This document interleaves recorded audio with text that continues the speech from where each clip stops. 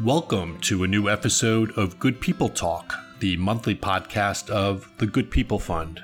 This is where GPF's grassroots changemakers come to talk about how vision becomes reality and impact. Our guest today, Elizabeth Mandel, a New York-based documentarian, writer, and community activist. Elizabeth founded J-Girls Magazine, an online publication created by and for self-identifying Jewish teenage girls and young women. J-Girls Magazine is a prominent platform where their voices and perspectives can be heard, respected, and amplified, and taken out of the margins of our public conversations. For more information, visit goodpeoplefund.org and jgirlsmagazine.org. Here's GPF Executive Director Naomi Eisenberger and Elizabeth in conversation. J-Girls Magazine it's such an intriguing idea. And I remember hearing about it from Jamie Allen Black, I think, at Jewish Women's Foundation of New York. And I said, this is a really creative idea. What brought you to the point of starting this, and why did you think there was a need and a space for it? I have such fond memories of sitting in cafes with you and talking about the world. And thank you for this opportunity to be here today. So I started thinking about J-Girls about 6 years ago. I have 3 daughters. They are now 14, almost 12, and almost 9. I remember watching these young girls and how outspoken they were and how willing they were to say what they needed and how assertive they were, voicing their opinions and asking for the things that they needed to make themselves feel complete. I knew from research, but also from my own experience and from just being in the world and watching the young people around me, that as they grew toward their teen years, they were going to absorb all of these social cues that were telling them to make themselves smaller and quieter, sometimes quite literally. Don't take up so much physical space, in addition to not letting your voice be so loud. And I started to think about what I could give my daughters to let them know that their voices would always matter, and their needs would always matter, and their opinions would always count, and their understanding of themselves and their peers was valuable wisdom that enhanced everybody.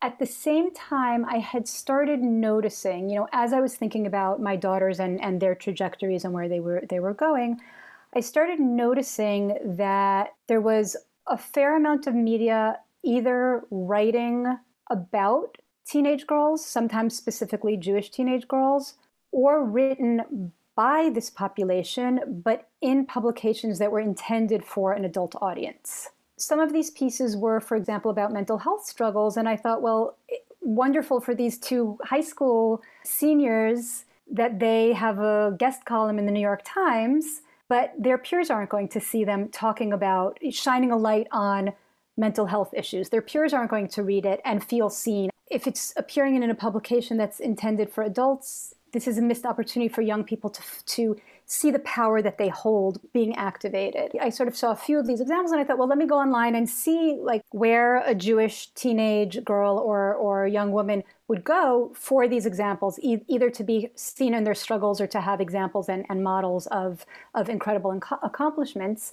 And I went online and I Googled, and I saw this real need for a space that was written not only for, but by self-identifying Jewish teenage girls, that was explicitly and purposefully pluralistic. So it eventually expanded from what platform I could give to my own daughters to more collectively our daughters as a community. You're in the space between media and social action and where they intersect. And from your platform, you can really advance awareness and positive impact. How do you look at that space? How potent do you think it is today? I think it's extremely potent. And one of the many lessons that I've learned from the young people with whom I work is that it sits at this intersection of media and activism, both because providing a space where young people's voices are valued, young female people's and young non-binary people's voices are valued, is in itself radical. The creation of the platform itself is social action. And also because what I have learned from the young people who write with us and who serve as our editors and our photographers, our teen staff, is that the act of creating art and the act of creating poetry and essays and fiction and music and videos is a form of activism for them. That they see what they write about and they see having a platform for their voices as a way to promote social action, as a way to move toward justice, as they themselves have framed it for me. And what's been interesting for me is some of it is explicitly so. We have a lot of work on our site that's explicitly about social activism. But even when it's not explicitly about social activism, they really feel the power of the written word and of the artistic vision and being able to express and articulate that publicly as a form of activism. What are they passionate about specifically? They're passionate about everything. That's part of the beauty of the project, is that we created such a pluralistic and diverse space that people are bringing all of their interests and passions and concerns and challenges to the front.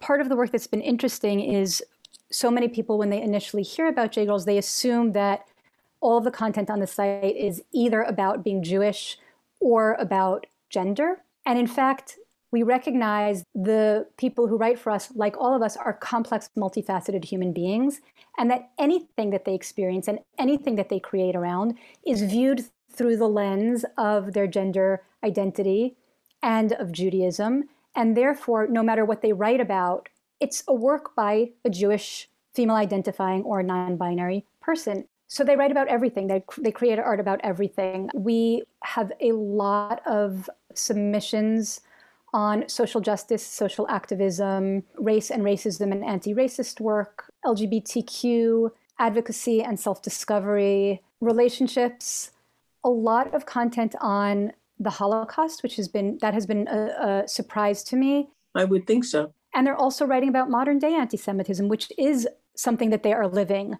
We have content about pressure, mental health, body image, sexual assault, and also about joy and excitement and the things that they love to do. So it really is, I don't want to say a snapshot, it's an album of this very full, rich experience of what it means to be a young Jewish person living in America today, and the many, many, many ways that can look. We have people writing for us or creating art for us or serving on our teen staff who really reflect the full spectrum of identity. I love that we have, and in some cases are still in the process, this is very much a journey of creating a space where so many people from so many different backgrounds and identities and experiences feel comfortable. It's a constantly evolving process, making sure that it feels so open and so accepting.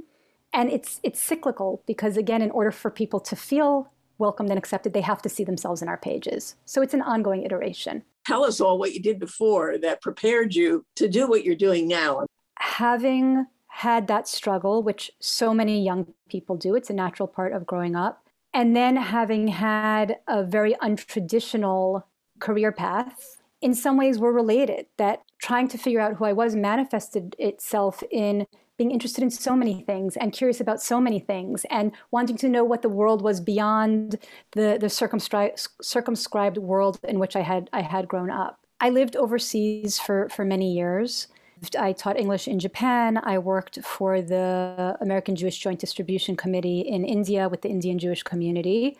And then I got my master's in international affairs with a focus on gender and development in Asia. While I was in school, while I was getting my master's, I really honed my skills and my analysis of gender and using a gender lens to look at the world. Following that, I wanted to harness my interests and my knowledge in a creative way, and I went into the field of documentary film, where I was both a producer and a director. The films that I made focused primarily on telling women's stories, creating spaces for unheard, untold women's stories. And all throughout this, I've always written. And so much of my writing has been about the experience of being female, of going through the world, female and Jewish.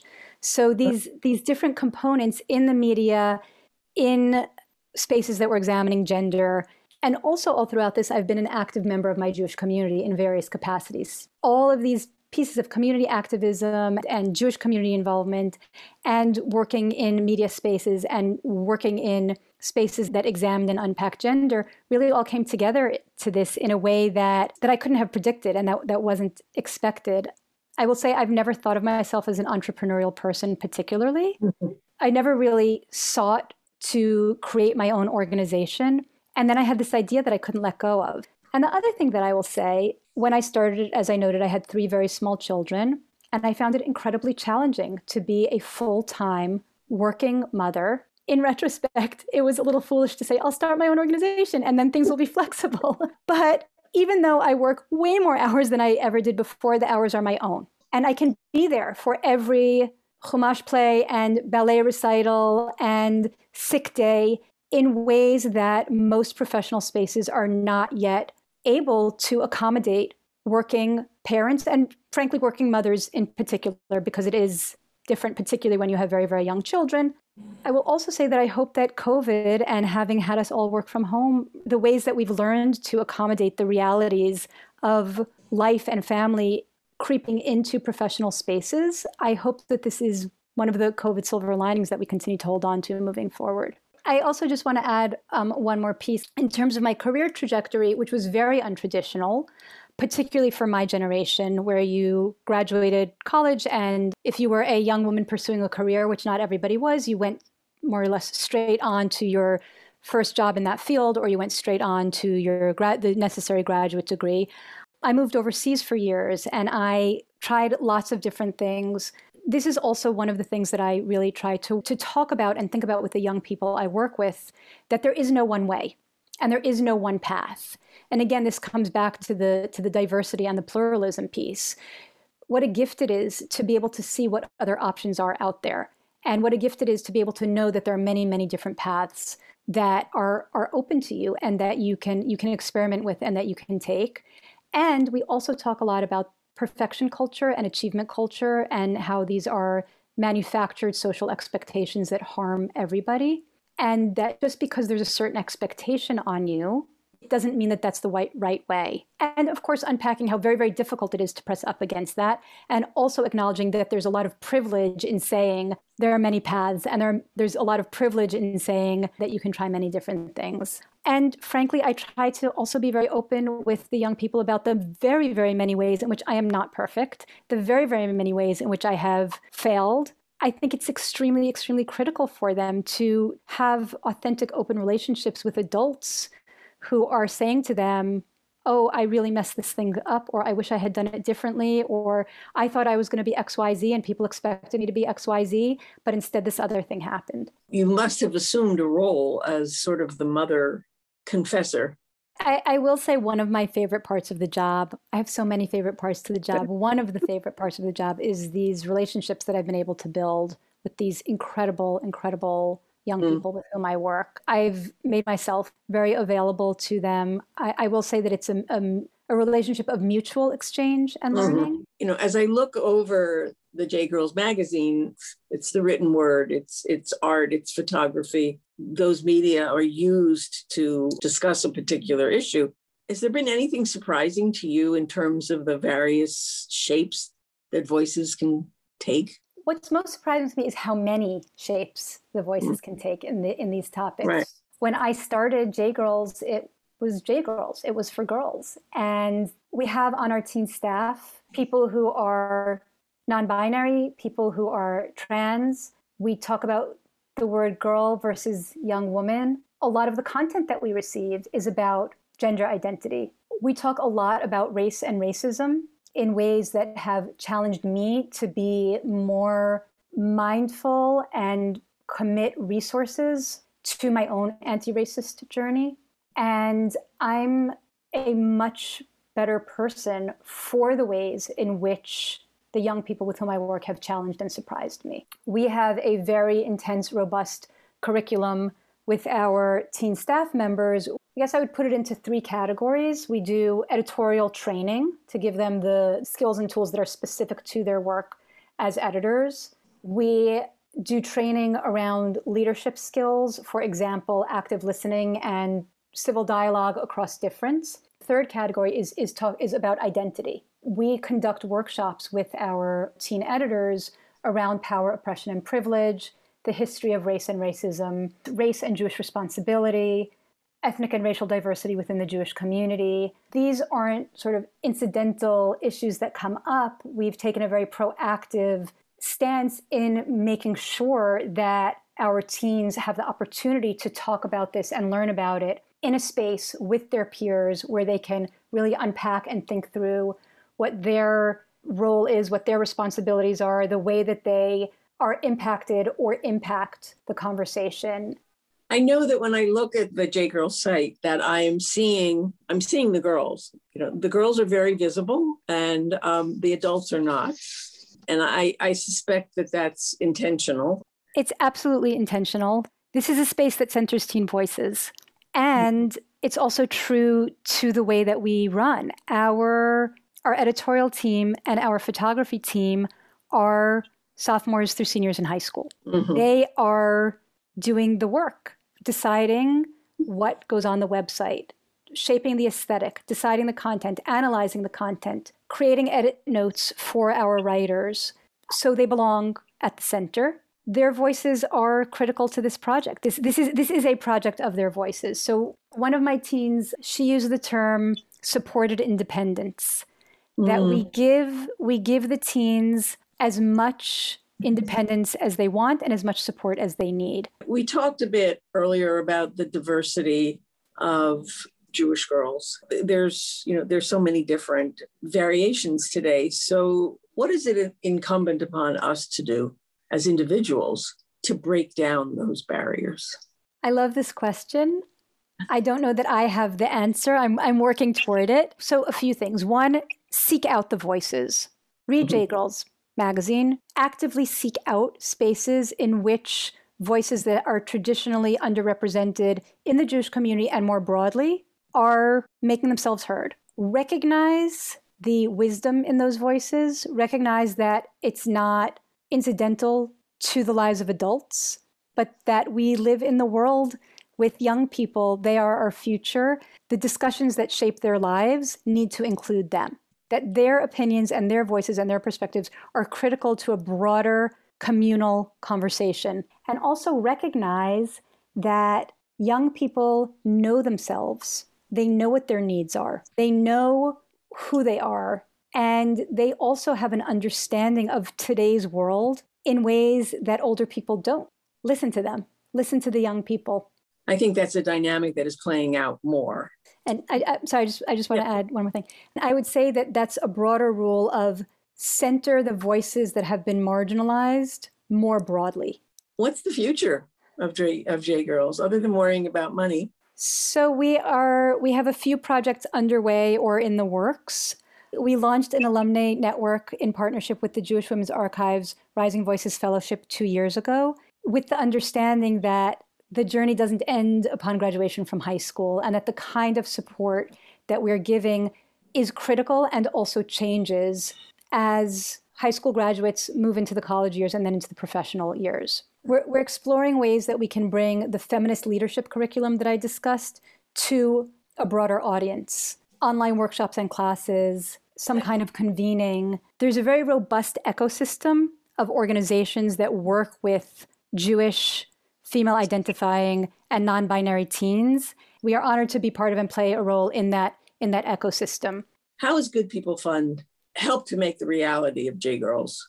J Girls' relationship as an organization and my relationship personally with the Good People Fund and with you, Naomi, so both at the organizational level and at the personal level, has been invaluable beyond measure. It was love at first sight for both of us.